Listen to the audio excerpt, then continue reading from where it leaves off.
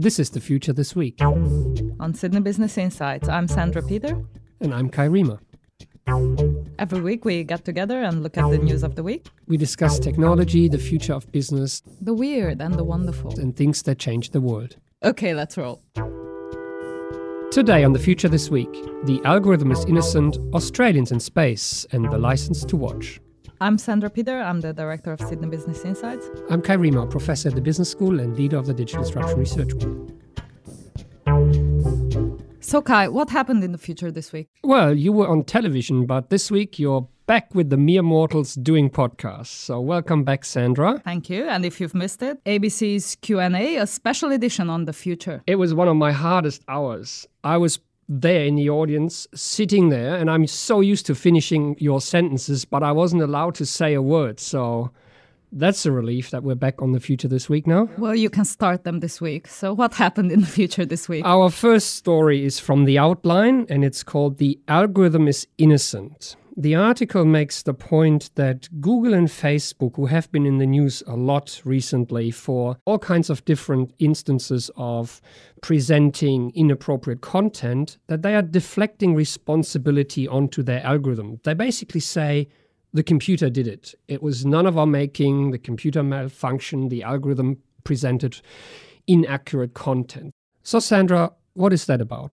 On Monday, for instance, when the worst mass shooting in US history took place, if you were to Google Gary Danley, the name that was mistakenly identified as the shooter who killed a lot of people in Las Vegas on Sunday night, Google would present quite a number of threads that were filled with bizarre conspiracy theories about the political views that this man had. Story sourced from the website 4chan, which is basically an unregulated discussion forum known for presenting all kinds of conspiracy theories and not necessarily real news. And the point was that Google presented these links in its top stories box that sits right on top of the Google search page.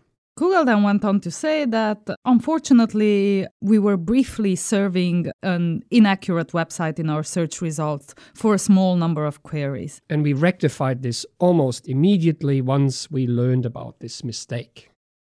In an email sent to the author of the Outline article, Google also explained the algorithm's logic, where this algorithm had weighed freshness too heavily over how authoritative the story was, and that the algorithm had lowered its standards for its top stories because there just weren't enough relevant stories that it could So the news was too new, essentially, for the algorithm to find other relevant things that it could present, or so the story goes. So it was the algorithm's fault. Absolutely. And really, this wasn't the first time we blamed the algorithm. Back in April, the article mentions the FaceApp app that had released a filter that would make people more attractive by giving them lighter skin and rounder eyes.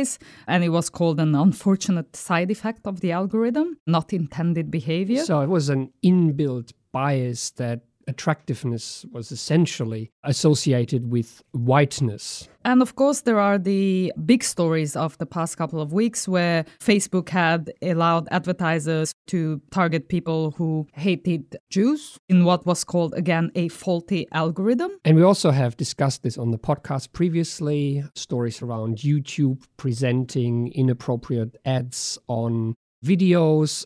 And let's not forget the whole story around Facebook and the US election, where Facebook is frequently being blamed for taking an active role in presenting biased news stories, fake news to potential voters. That has played a role in the election outcome, and also that Facebook had said that this idea was crazy, that fake news on Facebook had influenced the outcome of the election. But then coming back recently and saying that they are looking into foreign actors and Russian groups and other former Soviet states as well as other organizations to try to understand how their tools are being used or being taken advantage of to obtain these results. So Facebook, Google, and others working with machine learning and algorithmic presentation of content are frequently blaming their algorithms for these problems. They're saying it wasn't us, it was a faulty algorithm. So let's examine that idea of a faulty algorithm. So what would a truly faulty algorithm be? In order to determine this, let's remember what we're talking about. Traditional algorithms are definite sequences of steps that the computer runs through to achieve a result, to bring the software from one state to another. So it's a definite series of steps, which we would call an algorithm. And we can determine when it malfunctions because we don't end up in the state that we intended to be in. But machine learning works differently. Machine learning is a probabilistic pattern matching algorithm, which in this instance did exactly what it was supposed to do, present certain results that are relevant to the topic on some criteria, semantic nearness, or some keywords that it elicits. And so the 4chan article was relevant because it was talking about the same topic. These algorithms are not designed to either exclude faulty information or deliberate misinformation, nor are they built to account for bias. No, and in fact, they don't actually understand what they're presenting. They just present stuff that is relevant to the audience as measured by will someone click on it. So relevance is measured after the fact. So I'm being presented with a set of links. And when I click on those links, then the algorithm will learn from this that next time presents something to Kai that is similar to what Kai just clicked on. And so over time, the algorithm is improving what it presents to me to elicit more and more clicks so that I like stuff, that I share stuff. It also, in the case of Facebook, presents me with potential friends. And if it presents the right people, I might create more connections. So really what the algorithm does, it optimizes engagement on the platform, links, shares, likes, clicking on ads, and therefore revenue for the company. So first off, the algorithms are not per se faulty. They are doing what they're designed to do. We just happen not to agree with the results that they are presenting, but they are working pretty much as they were built to work. Yes, the problem is not so much that the results are inaccurate, it's more that they are inappropriate. And the algorithm has no appreciation for what is appropriate or inappropriate because it doesn't understand our world, it doesn't live in our world, it doesn't know anything about culture, about norms, about what is right or wrong. In other words, as someone said on television, it doesn't give a damn. So the question is, how do we fix this? How does Google go about fixing things? So first of all, can you fix this?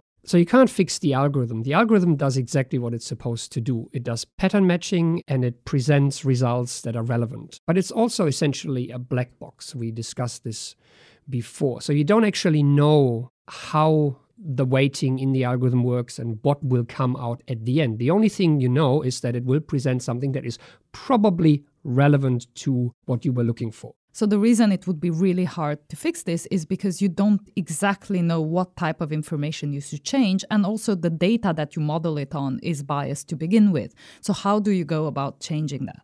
And we're not talking algorithms that were trained with a definite set of training data that you could change to eradicate or minimize bias. Those algorithms learn on the fly. They learn constantly from what people are clicking on. So people who are clicking on links that are associated with a political leaning will then be presented more of those things that they are potentially clicking on, which also leads to the echo chamber effect where people are presented things that just reaffirm their beliefs. And we talked about this previously. So the whole idea is not for those algorithms to be unbiased. It's precisely to exploit bias, to present things that are relevant to people, to have them click on more things. So Facebook's solution to this, and there's a good article in Business Insider looking at this, and as always, we will link to all the articles in our show notes, and you can explore all the resources that we had a look at. Facebook's answer is to throw bodies at the problem.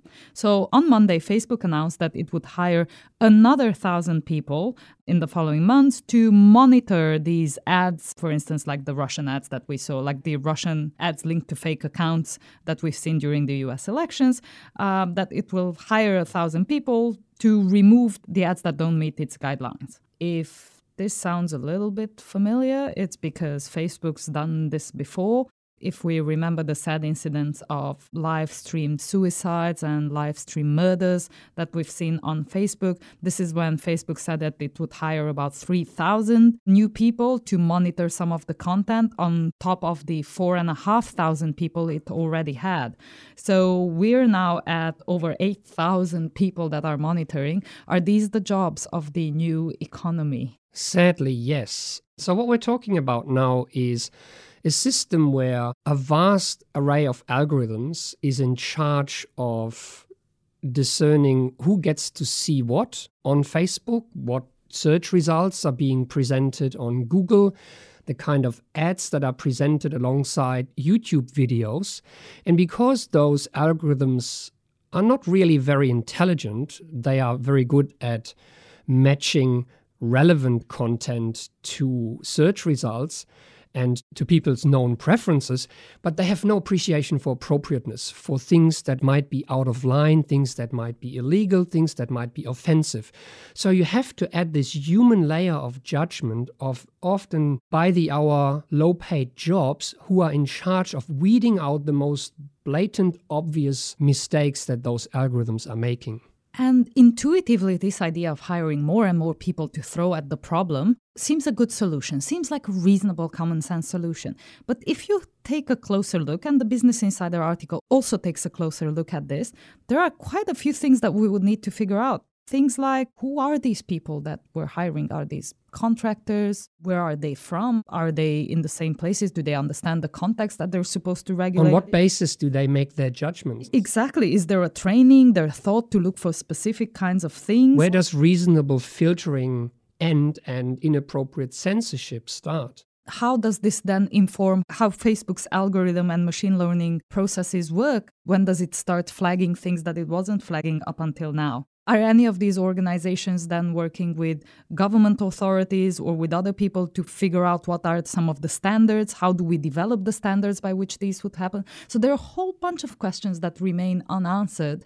And yes, this is a step forward, but probably not an ultimate solution to the problem. And the bigger question is, do we have a good understanding of what the problem is? Because eradicating so-called bias or diversity in search results is not the ultimate solution to every search that we do on the internet. Absolutely not. So there are a couple of other really good articles by William Turton, who also wrote the outline article. And he gives a couple of really good examples. For instance, if you do a Google search for flat Earth, it should give you a wide variety of stories that the Earth is not flat, but also that there are, unfortunately, still a lot of people out there who believe the Earth is flat. Yeah, and you might want to actually look up the flat earther movement and what ideas the people are into. However, same author did a search for the Great Barrier Reef, and the top stories presented by Google on the Great Barrier Reef were some from the Sydney Morning Herald around the coral crisis and from Wired magazine talking about the crisis of the Great Barrier Reef. But the other story was a Breitbart News saying that the coral reef is still not dying, that nothing is happening, and that this is all a great conspiracy. So the idea of what is a point of view versus what is probably complete nonsense, because it just goes against all the science that we have on the topic. Is it irresponsible for Google to attach some kind of implicit credibility to a story that is pushing these things around the coral reef? Which goes back to the old problem that the algorithm does not really understand the intention that goes with searching for a particular topic, and also that it cannot really distinguish between real news, fake news, between scientifically sound facts and just opinion or propaganda. So where does this leave us? First, there's a huge problem associated with bias in algorithms, and it has a number of consequences, some of which we spoke about on Q&A that have to do with how we hire people or how we grant people parole, but there's this whole other range of consequences of bias in algorithms. Second is the language that we use to talk about this. We talk about faulty algorithms doing the wrong thing. So we anthropomorphize these algorithms as if they had agency, as if they were actors that would make those decisions and therefore would make mistakes or apply the wrong judgment. And incidentally, that allows us to absolve ourselves, to just point to the algorithm as the actor who made the mistake. But it is our job, or indeed some of these companies' jobs, to get the thing right. Yes, but here I want to interject. What does that mean for these companies to get things right? What are they trying to do? What are they optimizing on?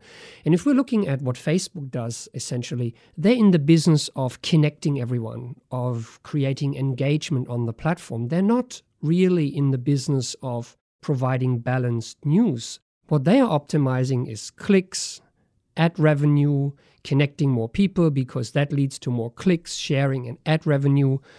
The problem of fake news or bias, imbalances, they're basically a sideshow for them. It's an unfortunate side effect of the thing that they're trying to do, of creating more connections and engagement.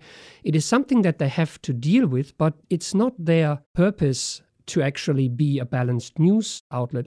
And neither is Google actually doing this. For them, it's much the same. It's actually about advertising. And you drive advertising by exploiting people's worldviews and preferences and, yes, biases.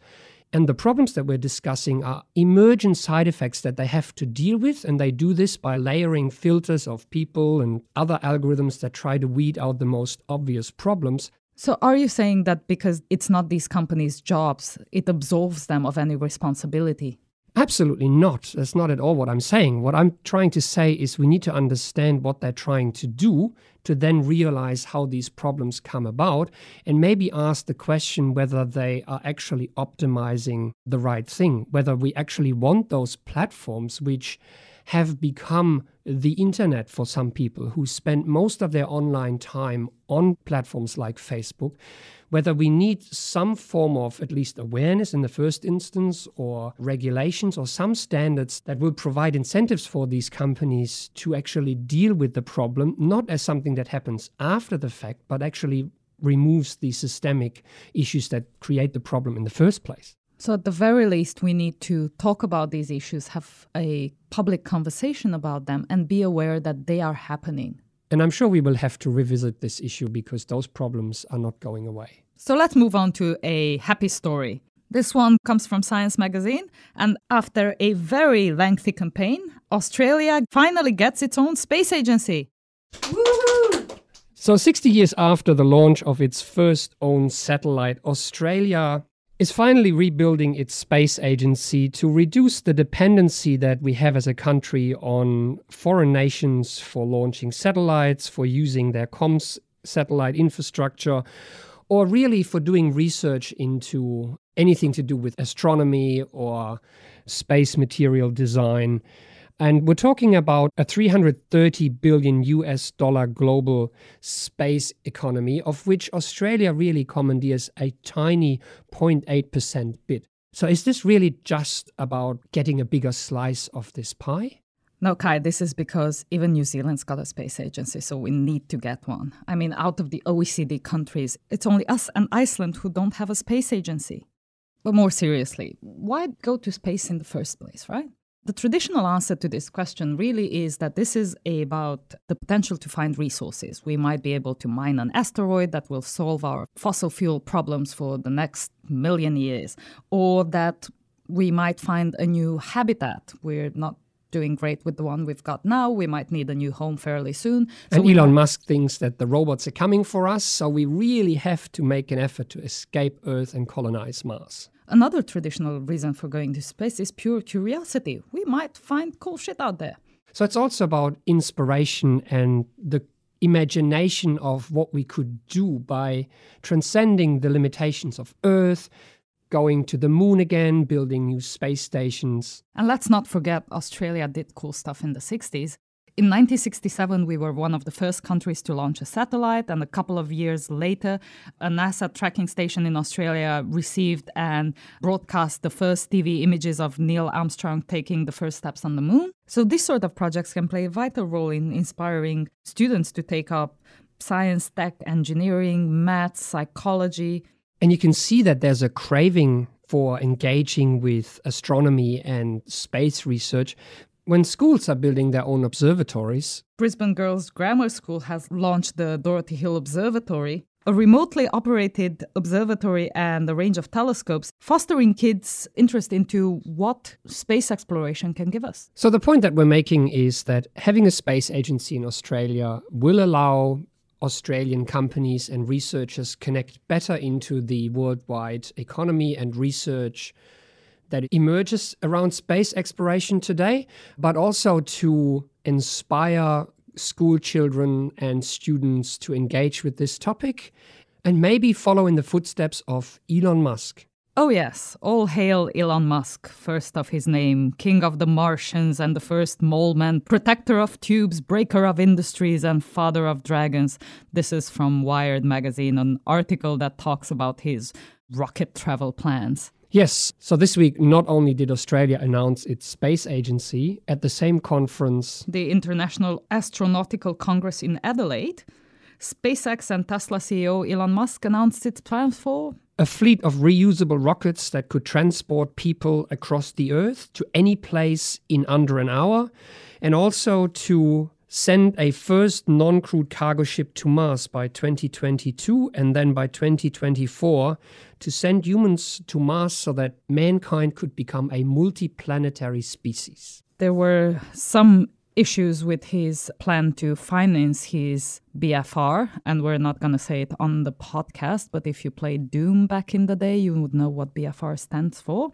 It is a big rocket. His outline for how he will fund his program was decidedly open-ended. It goes like this: steel underpants, launch satellites, send cargo and astronauts to ISS, Kickstarter, profit. And obviously he made fun of this himself on Twitter later.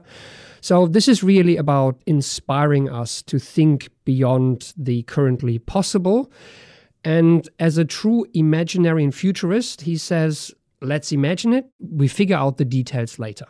And figuring out things gets us back to the idea of why go to space to begin with. We might not get to Mars, but in the process, we will get better at other things. So space exploration has brought us very cheap satellites, which we now all benefit from across a range of industries and consumer services. It has allowed us to reimagine how we grow food. The German Space Agency, for instance, who we've covered on the podcast previously, and it had to do with growing tomatoes in an unusual way. You can look it up. We'll include it in our show notes along with the clips from The Martian, and that's being done now in the Atacama Desert as well. So thinking about how to grow staple crops, and given that we have a growing population and growing urban centers, this space exploration is actually helping us reimagine how we could feed people. And next time you ask, what has NASA ever done for us? And you get in the car, it's right there, right? You're going to find your destination. Sunscreen, research in human psychology, all of these things that have come out of our desire for space exploration. So very excited to keep an eye on this one. Oh, and it's also given us Megan's favorite joke. Megan Wedge is our editor. She's sitting right there. So it goes like this. What do you do when you see a spaceman? I don't know. Park your car, man. It's good to laugh a bit because our last story is quite serious. It's a story from the Sydney Morning Herald. It's titled Turnbull Government to Push States to Hand Over All Drivers' Licenses. This comes on the back of an announcement to build and roll out across Australia a national face recognition database. Basically a Big Brother-style surveillance mechanism that will supposedly make Australia safer by being able to identify criminals, potential terrorists by way of face recognition rolled out across CCTV cameras that you find in public spaces, in shopping malls across Australia, which will be based on a database of people's photographs. If you have a passport and have traveled internationally, your photo will already be in the database. But since that only covers about 50% of all Australians, the government has now taken to convincing the states to hand over their state-based databases of people's photographs from their driver's licenses. And Victoria and New South Wales have already signaled that they are happy to participate in this undertaking in the name of keeping Australians safe. So again, a story that seems to be common sense. We all want to be safer and we would all welcome criminals being caught a bit faster. So let's look at what are the concerns. So firstly, the article quotes Adam Molnar, who's a lecturer in criminology at Deakin University, who asked, would this even comply with international law? He says, it is mass, undifferentiated surveillance that can be used regardless of innocence and no participation in a criminal activity. So he is concerned that it is a massive invasion of people's privacy and without any suspicion of wrongdoing. And the question is being asked, once we build a database like this, what if this database is being hacked, or what if this system is being used for other purposes? So can we be sure that a system that is able to track and identify every person in this country in a public space cannot be used for other than the purposes of apprehending criminals or preventing terrorism. So let's have a look at what other jurisdictions are doing. In Moscow, for instance, the officials have turned on facial recognition in a citywide camera network. Moscow has over 160,000 cameras in its CCTV network, and the authorities now have the ability to turn on between 2,000 and 4,000 of those cameras and make them live for face recognition. And they've already shared stories about how this has helped apprehend people on their most wanted lists. So there are some success stories. Interestingly, they also mention the fact that this could be used for other purposes.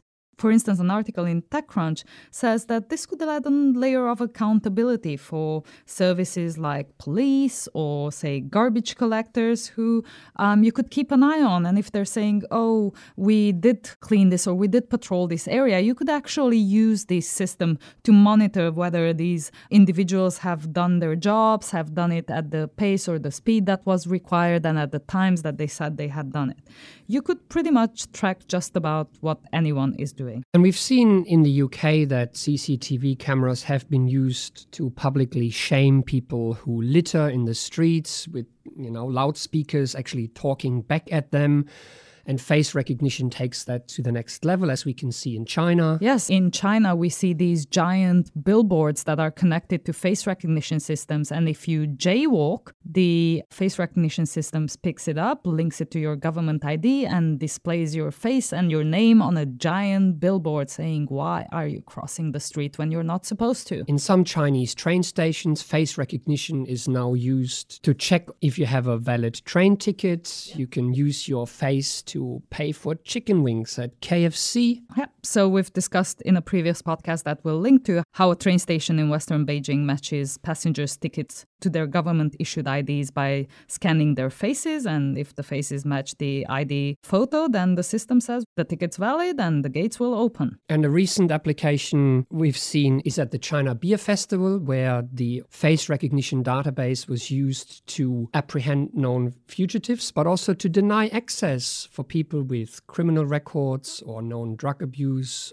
or other black spots on their records. So are we now at risk of putting a system in place that allows us to really enforce a set of norms and sanitize people's behaviors in public spaces and create a giant panopticon? And let's remember that the idea of the panopticon is not that you're necessarily watched all the time, but that you change your behavior because you could be watched. And just the knowledge of having face recognition everywhere and that you could be watched engaging in wrongdoing and therefore be penalized will have an effect on people's behavior. So is this something that is straight out of 1984? And let's not forget, this is at the intersection of a number of sectors. So we're seeing push from government and from official authorities to use these technologies to make us safer. We're also seeing this push from corporations, from Apple and Facebook trying to give us better services, the new iPhone 10 having the face recognition technology or your ability to have more fun by animating emojis. We're seeing this push from organizations trying to make people's lives easier. You can just walk onto the train. Companies that allow you to enter their premises by using face recognition technology. So this is, again, a story about technological progress, the ability to do new things, but the necessity to have a public discourse about what are responsible, ethical uses that are really benefiting all of us and to create systems that we're comfortable with. And let's not forget that having data in place means that we can use them for other purposes. Take the Opal card data, which I have written previously about. There have been instances in Australia where people have been contacted by the authorities because, according to their Opal records, they were in the vicinity of a crime being committed, and so they were invited to be on the witness list, even though they hadn't come forward. So the point that we're making is once you build a system, there will always be the concern that it will be used for other purposes. And anyone who now argues that the government will not do this with this system should remember that they are now reusing the photographs that were originally collected to be on the driver's licenses for a different purpose. So what we want to highlight is A, the need for a public debate, B, the speed with which these things are being implemented and explored with. And this is not necessarily a negative story. There are many good uses for these technologies and many instances in which we want to have them, but that we need to be a bit more critical about our understanding of what the implications of these technologies are. And the TechCrunch article ends with the sentence, "Having a system like this requires one have a significant amount of trust in the government to operate it effectively and responsibly." And even if we might have trust in our government today, we should remember that once these systems are in place, they're available to anyone who will be in government in the future. And even though we're tempted to have this blind trust in technology that eventually we will get good enough and these systems will be secure, but let's remember with large team efforts spanning many, many years, we still cannot prove that a 1,000-line program cannot be breached by external hackers. So certainly we won't be able to prove that this sort of systems cannot be breached. And now, Robot of the Week. Because we haven't done a Robot of the Week in a very long time, and because I spoke about cats and robots and AI on Q&A, here is Kubo, the robot cat. It's not really a cat, it's just a pillow with a tail that when you stroke it, the tail will wag and it will purr. And the article says, "It's soft, responsive, and will never scratch, dismiss, or leave you. It's the perfect cat. It's also a robot." Kubo, Robot of the Week. Such as it is. And that is all we have time for today. Thanks for listening. Thanks for listening. This was The Future This Week. Made possible by the Sydney Business Insights team and members of the Digital Disruption Research Group. And every week right here with us, our sound editor Megan Wedge, who makes us sound good. And keeps us honest. Our theme music was composed and played live on a set of garden hoses by Lindsay Pollack. You can subscribe to this podcast on iTunes, SoundCloud, Stitcher, or wherever you get your podcasts. You can follow us online on Flipboard, Twitter, or sbi.sydney.edu.au. If you have any news that you want us to discuss, please send them to sbi@sydney.edu.au.